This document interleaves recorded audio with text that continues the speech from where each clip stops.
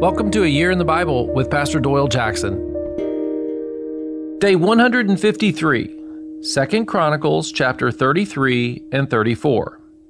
Even kings need godly direction. Day 153. Everyone needs godly direction.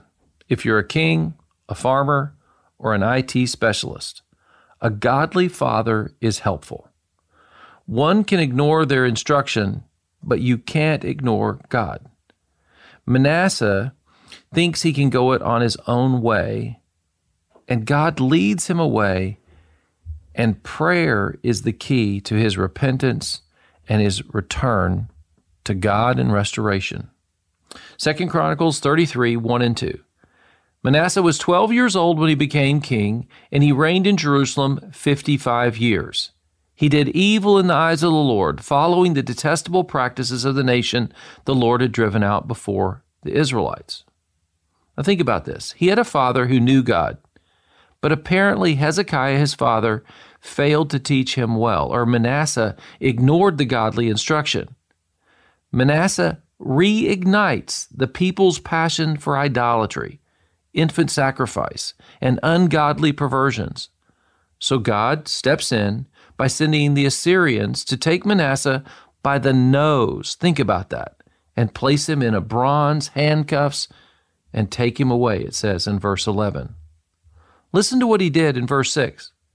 He sacrificed his children in the fire in the valley of Ben Hinnom. He practiced divination and witchcraft, sought omens, and consulted mediums and spiritists. He did much evil in the eyes of the Lord, arousing the Lord's anger. If you grew up in a Christian home, but have steered far from God's path and played with witchcraft, the occult, astrology, etc., did you know you can pray, repent, and God will bring you home? Manasseh is a story of grace, forgiveness, a prodigal returning to Jerusalem. Kind of sounds like Jesus, doesn't it? Despite the transformative repentance of Manasseh's life, his son falls headlong into ungodly living and rebellion against God and God's ways as the king of Judah. He's assassinated, and his 8-year-old son Josiah is placed on the throne. And once again, Judah's king is in need of God's mercy and grace. By age 16, he begins to lean on God for help and wisdom. Young King Josiah. 2 Chronicles 34:3. In the 8th year of his reign, while he was still young, he began to seek the God of his father David. In his 12th year, he began to purge Judah and Jerusalem of high places, Asherah poles, and idols.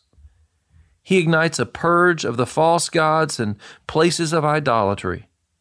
I wonder if you and I should look through our hearts and home for things that are unhelpful in our lives.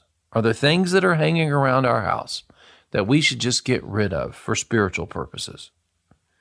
In verse 14, while cleaning the temple, they find God's instructions.